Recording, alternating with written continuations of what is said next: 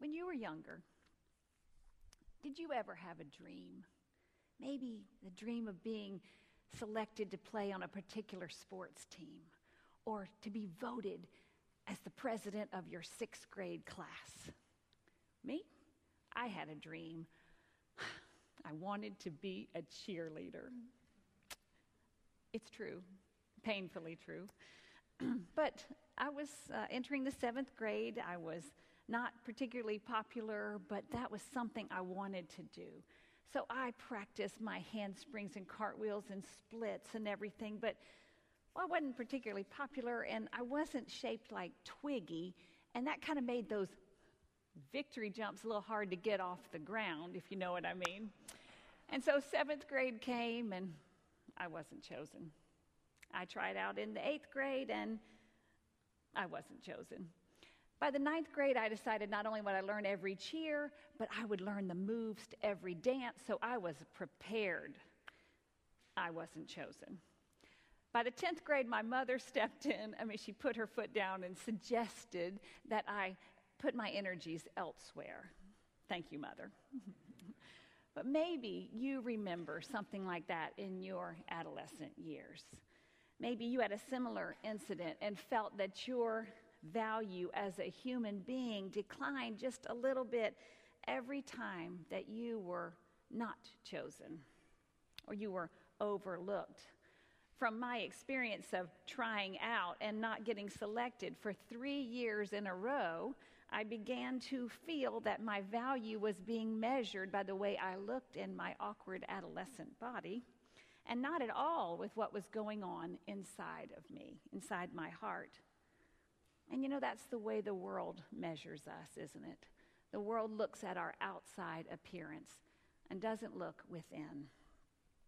But today, I hope that you learn that this is exactly where we find David at the beginning of his story.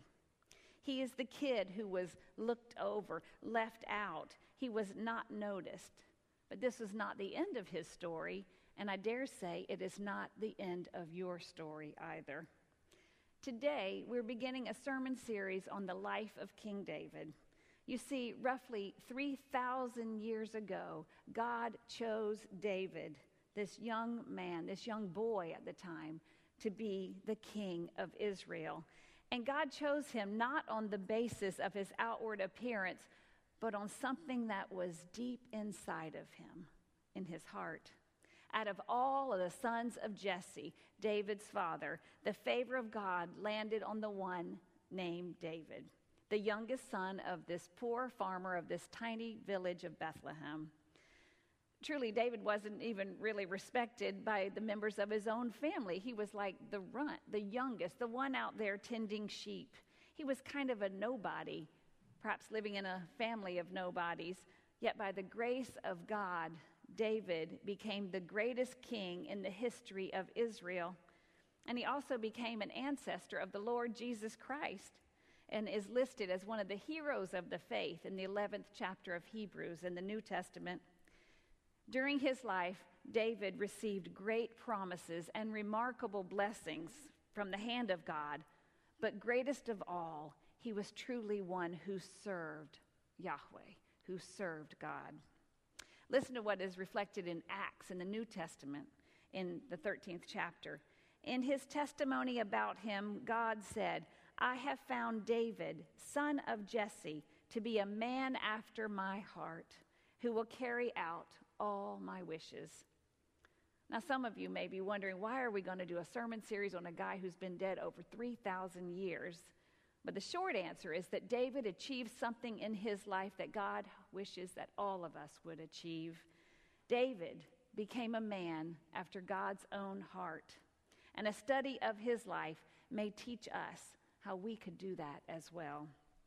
For David was not perfect, far from it. In fact, some have called him the greatest saint and the greatest sinner of the Old Testament. Perhaps that's why we love him so much. We admire his strengths and we empathize with his weaknesses. He failed, and he failed big, but he kept short accounts with God. He sinned, but he was quick to confess his sin, and he displayed genuine repentance, sincere regret, and authentic sorrow. David has much to teach us about obedience and faith and worship. And in his life, we see that what God can do with a person who yields their very self to the channel of God's power and seeks forgiveness in one's failures. So during this month of August, we're going to be looking at several stories of the life of David. And today, we're going to focus on David's call, David's anointing by God to be king. The story comes from 1 Samuel that Flossie shared with us so well a moment ago. And it's the story of David's anointing by Samuel. He was anointed. He was set apart for future service. He was called by God to lead God's people. Now, in Bible times, people were anointed with oil as a signifying God's blessing or call that was on that person's life. A person was anointed for a special purpose, a particular task. Perhaps they were called to be a prophet and anointed, or king, or a builder, or a teacher. There was this particular purpose they were being called by God to fulfill. Sometimes we anoint people with oil, sometimes healing oil, but particularly in the way they're using it in the scripture today is to be set aside for a reason, for a particular task. It is like an affirmation that the church is offering to that one, saying, we see what God is doing in your life. We want to encourage you in that, what God is calling you to do. We are affirming that. So today, during communion, after you've taken the elements, Debbie and I are going to be on different sides, and we're going to offer an anointing oil. You can choose to stop by if you wish, simply to say, we affirm what God is doing in your life, and we encourage you to listen to what God is putting on your heart to do. So David's being anointed. He's set aside for this future service. Now that is a really big deal, and Samuel is a little bit anxious about this because Saul is still sitting on the throne, and he's like, as Flossie said, Saul will be killed by Saul if Saul hears of this. And no doubt the town leaders are a little anxious too to see Saul's representatives coming to town. And they asked, do you come in peace? Clearly they were trembling with fear. Yes, I've come. And he makes the excuse of coming to offer a sacrifice. And that's the way they get into their good graces. Anointing a new king while one is still sitting on the throne is risky business. And in the story, tension builds as God somehow instructs the prophet not to anoint the obvious choices, the beautiful people, if you will, the ones that the political consultants or the talk show hosts would choose today, the ones with the best numbers in the polls or the best face for television, the ones who somehow appear more qualified because they are taller or stronger or have some way made themselves seem more capable. Surely the Lord's anointed is before me now, as he looks on Eliab. Don't you know he wanted to pour that oil right on his head? However, the prophet Samuel understands that God is not concerned with the outward appearance, but God looks deep within, the heart of the person, the core, the center of the one to be anointed. Verse 7 says, do not look on his appearance or on the height of his stature, because I have rejected him. For the Lord does not see as mortals who look on the outward appearance. The Lord looks on the heart. So one by one, the sons of Jesse are paraded before Samuel, and he looks at each one. He listens for God's word, and he passes on each one. Are all of your sons here? He finally asked. Well, there is this one that's left out in the field tending sheep, that dirty, lowly job of tending sheep. There's this one, the youngest one. And so they say, send for him. Send for that one that's left out, the one that's not considered, the one that's not included, the one that's not even named at this point in the story. And when David was brought before the prophet, Samuel sees something in him that others do not see. God has enabled him to see a hidden potential for greatness in this child, this kid who's been left out, passed over, not even chosen for the lineup. Rise and anoint him. This is the one. And as the anointing oil was being poured over David's head, the scriptures say the Spirit of the Lord came mightily upon David from that day forward. So who would have thought it?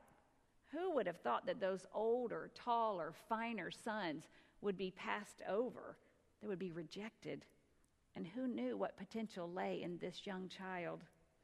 Who knew what power God would give to this powerless one, this uncredentialed, the marginalized one who has no social claim to make? But God chose this insignificant shepherd boy as the one through whom God's purpose would be accomplished. For 3,000 years, it's the story of David's anointing by Samuel. God has reminded God's people that God chooses whom God chooses. God chooses whom God chooses.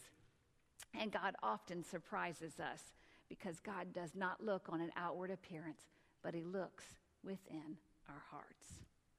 David's story reminds me of a fictitious character from a novel by John Irving, a character who was chosen to serve in a particular way, to lead his people when the time was right. Perhaps you've read the novel, A Prayer for Owen Meany. It was probably 20 years ago it was written. But in the story, the narrator, who's also the author, has this to say about the main character. As a full-grown adult, Owen Meany would stand only 5 feet tall and weigh 100 pounds, the minimum required for the United States Army. And as a child, he was so small that the other children would pick him up and pass him over their heads in Sunday school class, just because they could do it while they remained seated in their chairs. They did this because they loved to hear him complain. You see, Owen also has something wrong with his voice. His voice doesn't grow either. He speaks with a permanent cracked falsetto, a strained squeak. And although Owen takes himself very seriously, it's extremely hard for anyone else to because he is so small. But Owen is a very serious character. He believes that he is one of the chosen ones. He is a chosen one. And he believes that his life is following some divine plan, an anointed narrative, if you will, authored by God. To Owen Meany, everything in his life happens for a reason. He is small for a reason. He has a voice that never changes for a reason. And so does the narrator, John. Now, if you want to know exactly the full divine plan that happens in the book, you'll need to read it. But Owen Meany has a profound impact on his friend, John Wheelwright. And he writes this as the opening paragraph of the book. I am doomed to remember a boy with a wrecked voice, not because of his voice, or even because he was the smallest person I ever knew, or even because he was the instrument of my mother's death. You'll have to read the book to understand that. But because he is the reason I believe in God. I am a Christian because of Owen Meany.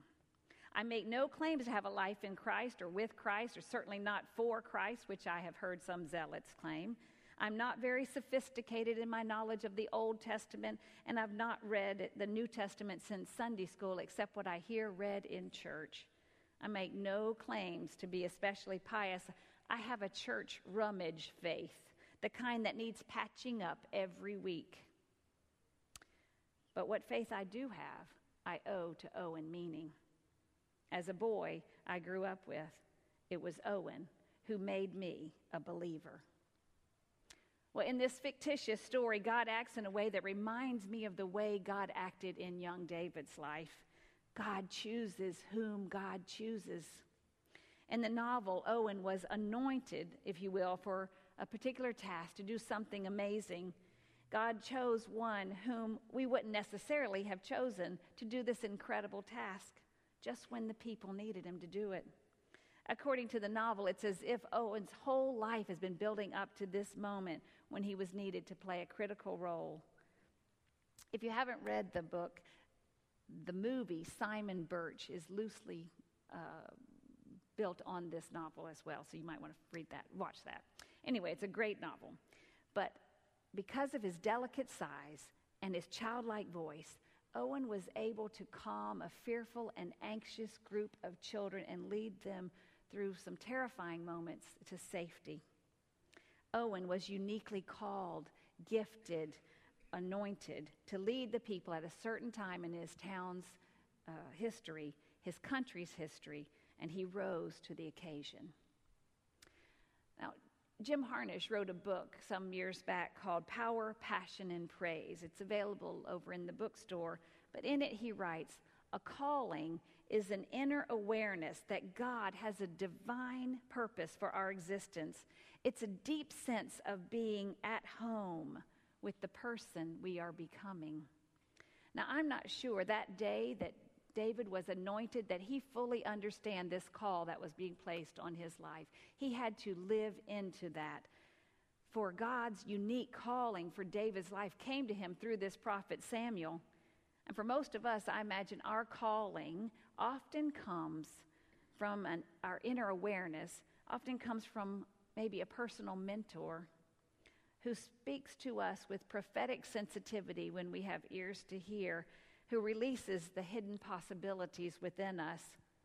For me, I did not become a school cheerleader, but those painful feelings of inadequacy and rejection were lessened when my mother suggested I put my energies elsewhere, and so I did. I strengthened my friendships with my friends at church, and I became much more involved, and my faith grew.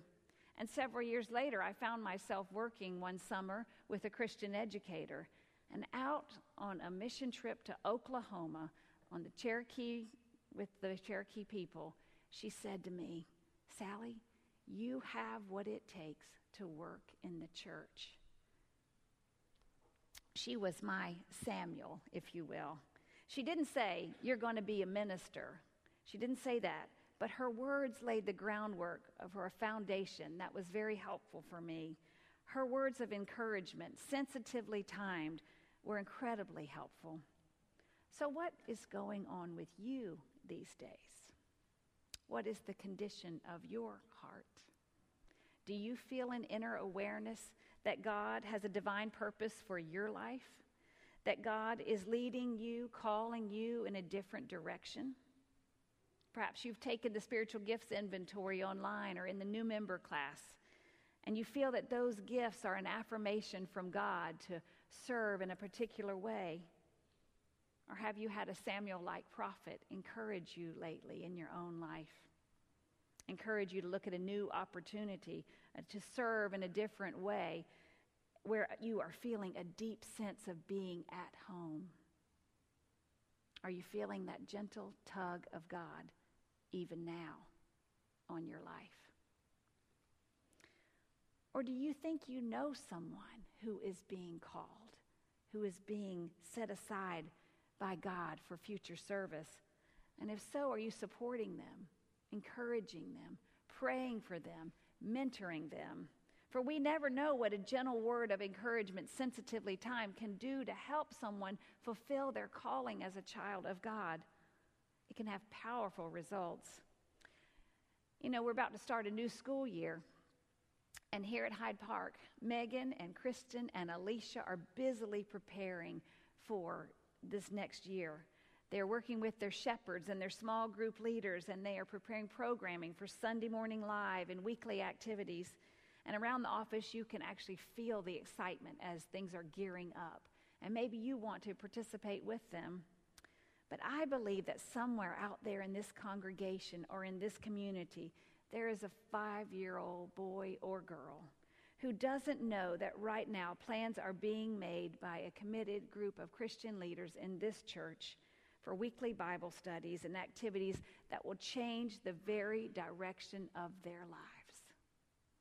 Maybe it will be a song or a talk that is given, or something that the teacher does to make that child feel welcomed and affirmed and included, that will move that child to discovering that they are a son or daughter of God, and quite possibly a child of God who is called to lead God's people in the days ahead. And so in thinking about church leadership right around here, I wonder, who are the leaders among us who are being anointed right now, who are being called, that we need to support? One pastor reminded me, God gives you and me the same responsibility today that he gave Samuel 3,000 years ago. For God calls all of us to identify good and strong leaders for God's people, and then to nurture and equip and support those leaders. And you can bet that in this church, more than one Sunday school teacher is being nurtured. More than one choir member is being shaped. More than one community leader is being formed. More than one person is being inspired and called for God's service. They may not look like leaders right now, but God has already looked deep in their hearts. God knows how much our community, our world, needs good leaders, needs God's leaders. So do not discount them just because they are not popular or not good looking or not even well behaved. Do not discount them because they are only bell ringers or members of the children's choir. And do not discount them because they sit at your dinner table at night. Friends, we are to listen for the ways that God is calling us, speaking to us.